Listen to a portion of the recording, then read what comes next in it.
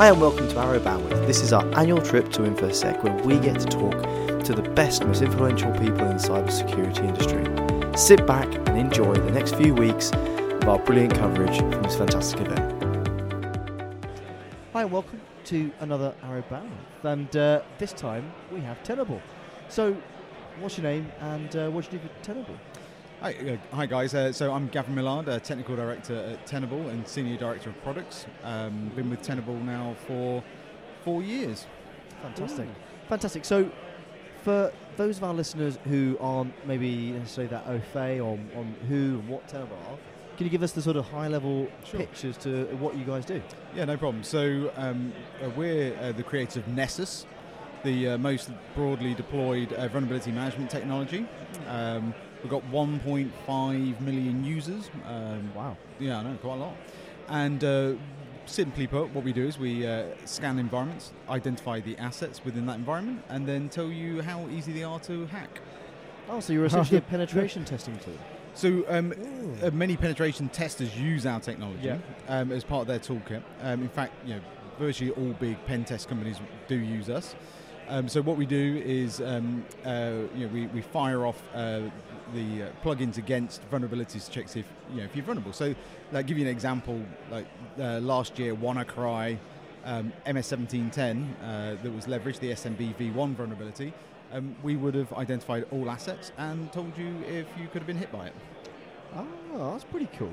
So that's obviously incredibly valuable stuff if you're pretty much any organisation on the planet that relies upon their IT to sort of keep them afloat. Yeah, and so it feels like I've been in the industry for quite a while. I know I look very young, but I'm an old man. I'm crying inside from being old. That's fine. That's fine. I've been in the industry for a long time, and I can remember ringing companies up and explaining to them why they needed a firewall back in the late 90s. Right? Wow. What's one of them? Yeah, and they'd be like, no, we don't need a firewall. It's like, are you sure? I can literally see your laptop, or your desktop at the time, on the internet. I can talk directly to it. You definitely need a firewall. So, I think that vulnerability management is like the 1990s of firewall, right? Where everybody has to have it. And if you actually look at the foundational controls, so be it NIST, CSF, NIST Cybersecurity Framework, ASD, the Australian Directive, you look at ISO 27001, all those, they have a common theme of knowing what assets you have and knowing what vulnerabilities, they're top controls. Yeah.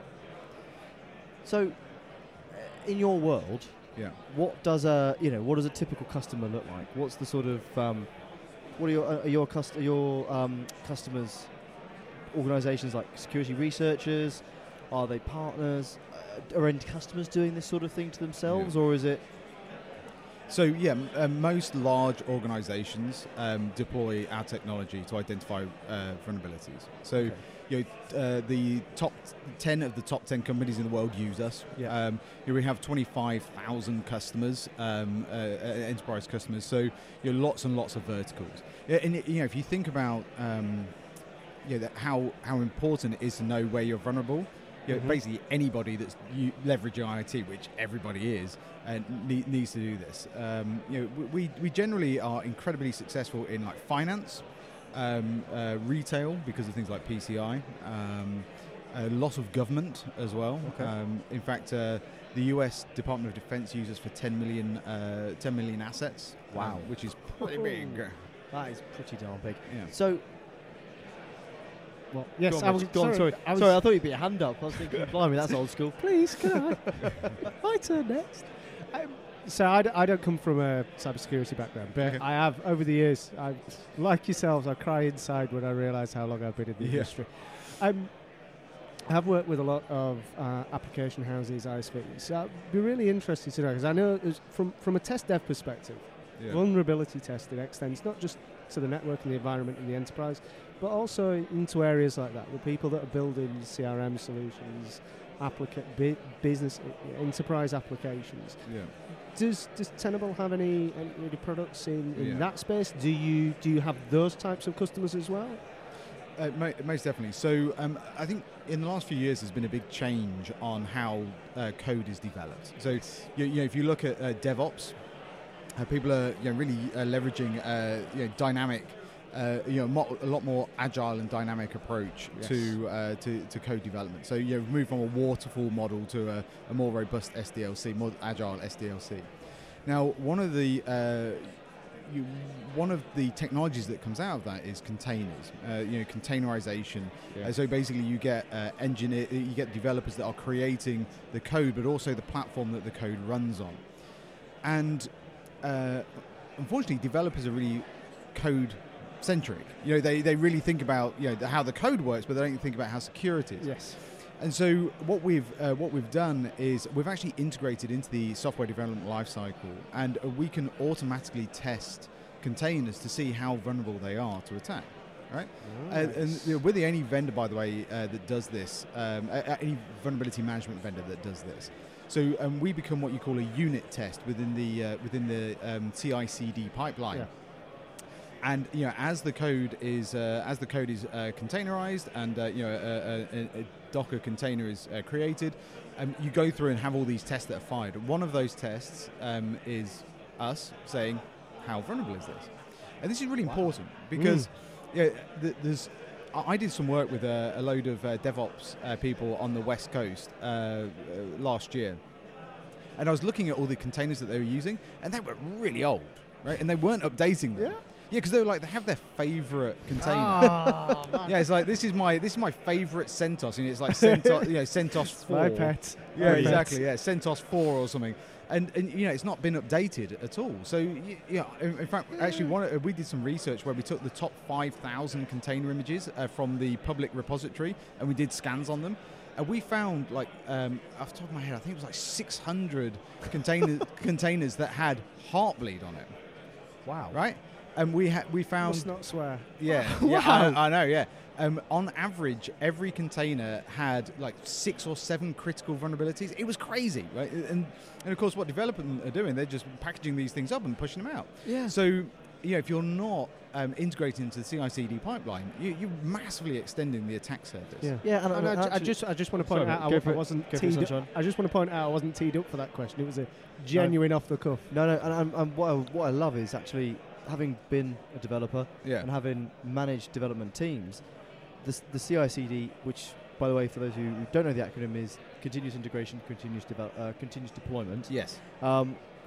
Essentially, one of the biggest things in that pipeline is automation. Yep. And automating the entire testing cycle, but by automating the security vulnerability scanning cycle as well, you almost become secure by default, because you can't publish code to production unless you've passed those tests as well, which I love, because actually so often security is such an afterthought. Because people do, you run it through Travis or Jenkins or whatever you're using as your testing framework, and it comes out the other side and it works. Doesn't mean that it's not going to be absolutely torn to pieces by hackers. Exactly. And the really clever thing is, if just by adding a simple unit test in Jenkins or whatever testing framework you're using, you can reduce the cyber exposure or the attack surface of these container images. But then you can also decrease the overhead of doing that testing afterwards. So you think about it, if you automate that, then you're reducing the amount of bugs that are on the platform. So as they get pushed out, you don't have to redeploy an hour later to fix them again. And one of the really clever bits that we do quite a few clever little bits, is if we detect that there's a web application on the container, we can also do a dynamic web app scan of the application as well. That's really cool. So actually, you're adapting your unit testing scope to basically get. That's really, really clever. Really, really clever. So obviously, you guys are in the security research space. Do you create your own research and sort of publish that?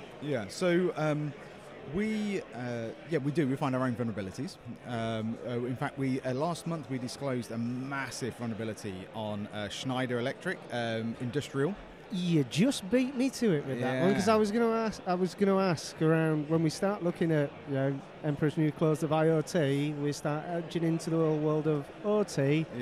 Never really had to consider security because, to be fair, never really been connected before. But could you Sorry, jump in, but please continue with Yeah. that one. That's a great one. Yeah, so we partnered up with Siemens, one of the biggest one of the biggest providers of OT technology, operational technology, like for your listeners, like power plants and things like that. And what we've done is we've created our vulnerability management and asset discovery technology that is OT safe. Right, so I'll give you an example. You don't want to scan a power plant and cause it to fall over just to see how. I remember some fantastic yeah. products from the past where we go, we're gonna do pen test of your website. Yeah. 2 minutes later, my website's down. Exactly. Yeah. Oh yeah, am I not testing? Am I not pen testing the test? No, that's my live. Yeah. Put it back up. Yeah, or even worse, like imagine an operating theatre in a hospital, Oh dear God. and bringing that down because you wanted to see if it was vulnerable Yeah. to Hell's the latest greatest logo vulnerability. So we couldn't take the standard approach of just sweeping across the network. We had to be like super duper safe. Yeah. And so what we've launched with Siemens is this way of passively identifying vulnerabilities and misconfiguration and assets by listening to the network instead. So instead of like sweeping, ping sweep across the network, we actually just sit there and just listen, and we see assets popping up. Now, to me, this is really important because, as you say, like OT is becoming under the purview, under the command of the IT security people. Yes. And they are very vulnerable. And we always hear about cyber war and other such things, but the stark reality is, if a population impacting cyber event was to occur, it would be through the critical infrastructure, and the critical infrastructure is incredibly vulnerable. And so we need to understand where those vulnerabilities are and address them in a timely manner. Yeah. Wow. Yeah, if that I like it. scared you. Yeah. Yeah. And I went down a dark place. No, then. I No, like that. the I dark like place is fine. Oh, we like the dark place. I'll come back up. So, you asked about research. So, we do find our own vulnerabilities. As I said, like Schneider was a big one.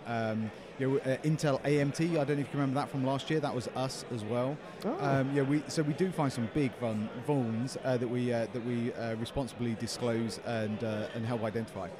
What we're also doing now is a lot of insight on the data that we have. So, as I said, we have 1.5 million users. Right? We've got, so we've got a huge amount of data, right?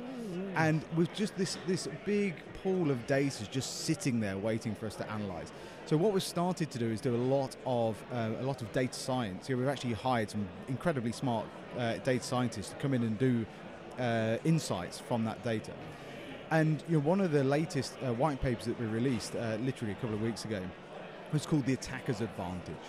Now, what the attacker's advantage is how long does it take to identify? How long does it take to for a vulnerability to be exploitable once it's been announced, right?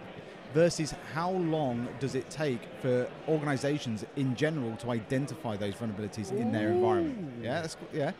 So, on average, the top 50 vulnerabilities of 2017, the average time for an exploit to be available was 5 days. Right.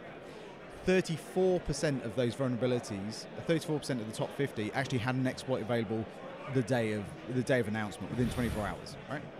Now, so that's we all know this problem, right? Yeah. You look at the top vulnerability of last year was a vulnerability called CV 2017-0199, which was catchy. It definitely needs a logo, right? People always mock the logo thing, but in reality, it's a lot easier to remember than CV 2017-0199. That was a Microsoft OLE vulnerability. Super bad because it was client-side remote code execution, very, very good for delivering ransomware, monetization of poor cyber hygiene. And so the average was 5 days. Basically, these guys, the attackers could weaponize the vulnerabilities on average within 5 days. Now, you would hope that we would be super good at identifying these things and getting them addressed, but the stark reality is people are terrible at this stuff.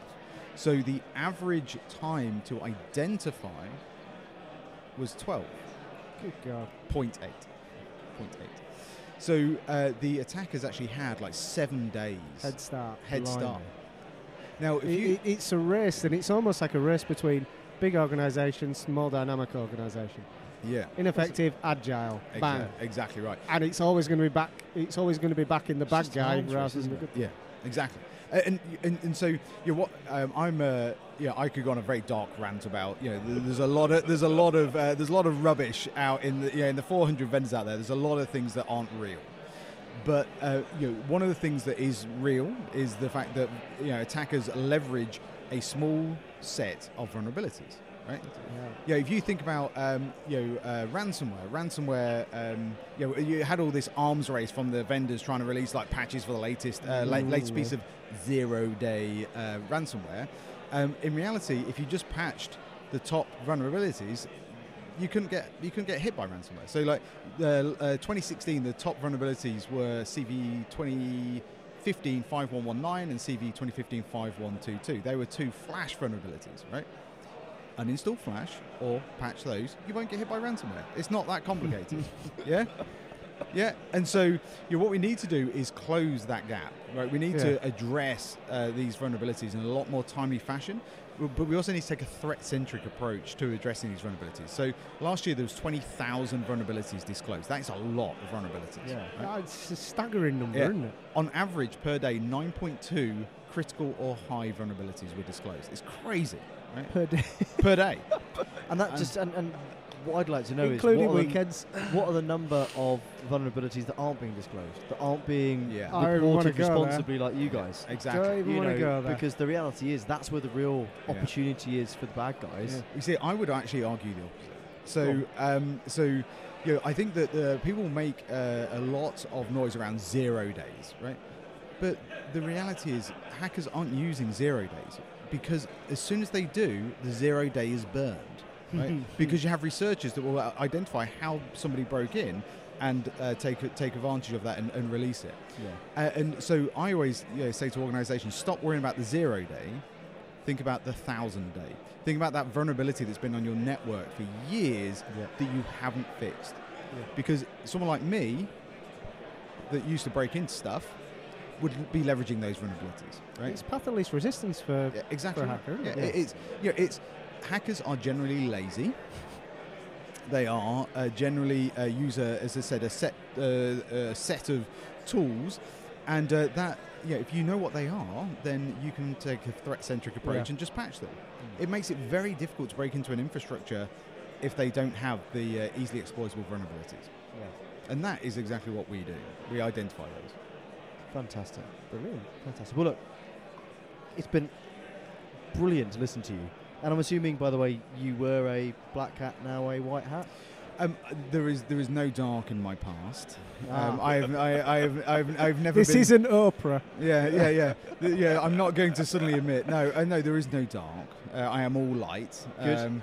And always been a responsible. Always reporting it. Always responsible. And I work with some of the largest organisations in the world to really help fix those problems that can unfortunately be taken advantage of. Fantastic. Well, look, thank you ever so much for your time. It's been brilliant talking to you. And really good. have a great rest of your show. Thank you very much. Good Thank talking you to guys. very much. Cheers, chaps. Thanks. Cheers. Thank you for listening to this InfoSec Security Special. We're going to be back next week with more coverage from this fantastic event. Stay tuned and speak to you then.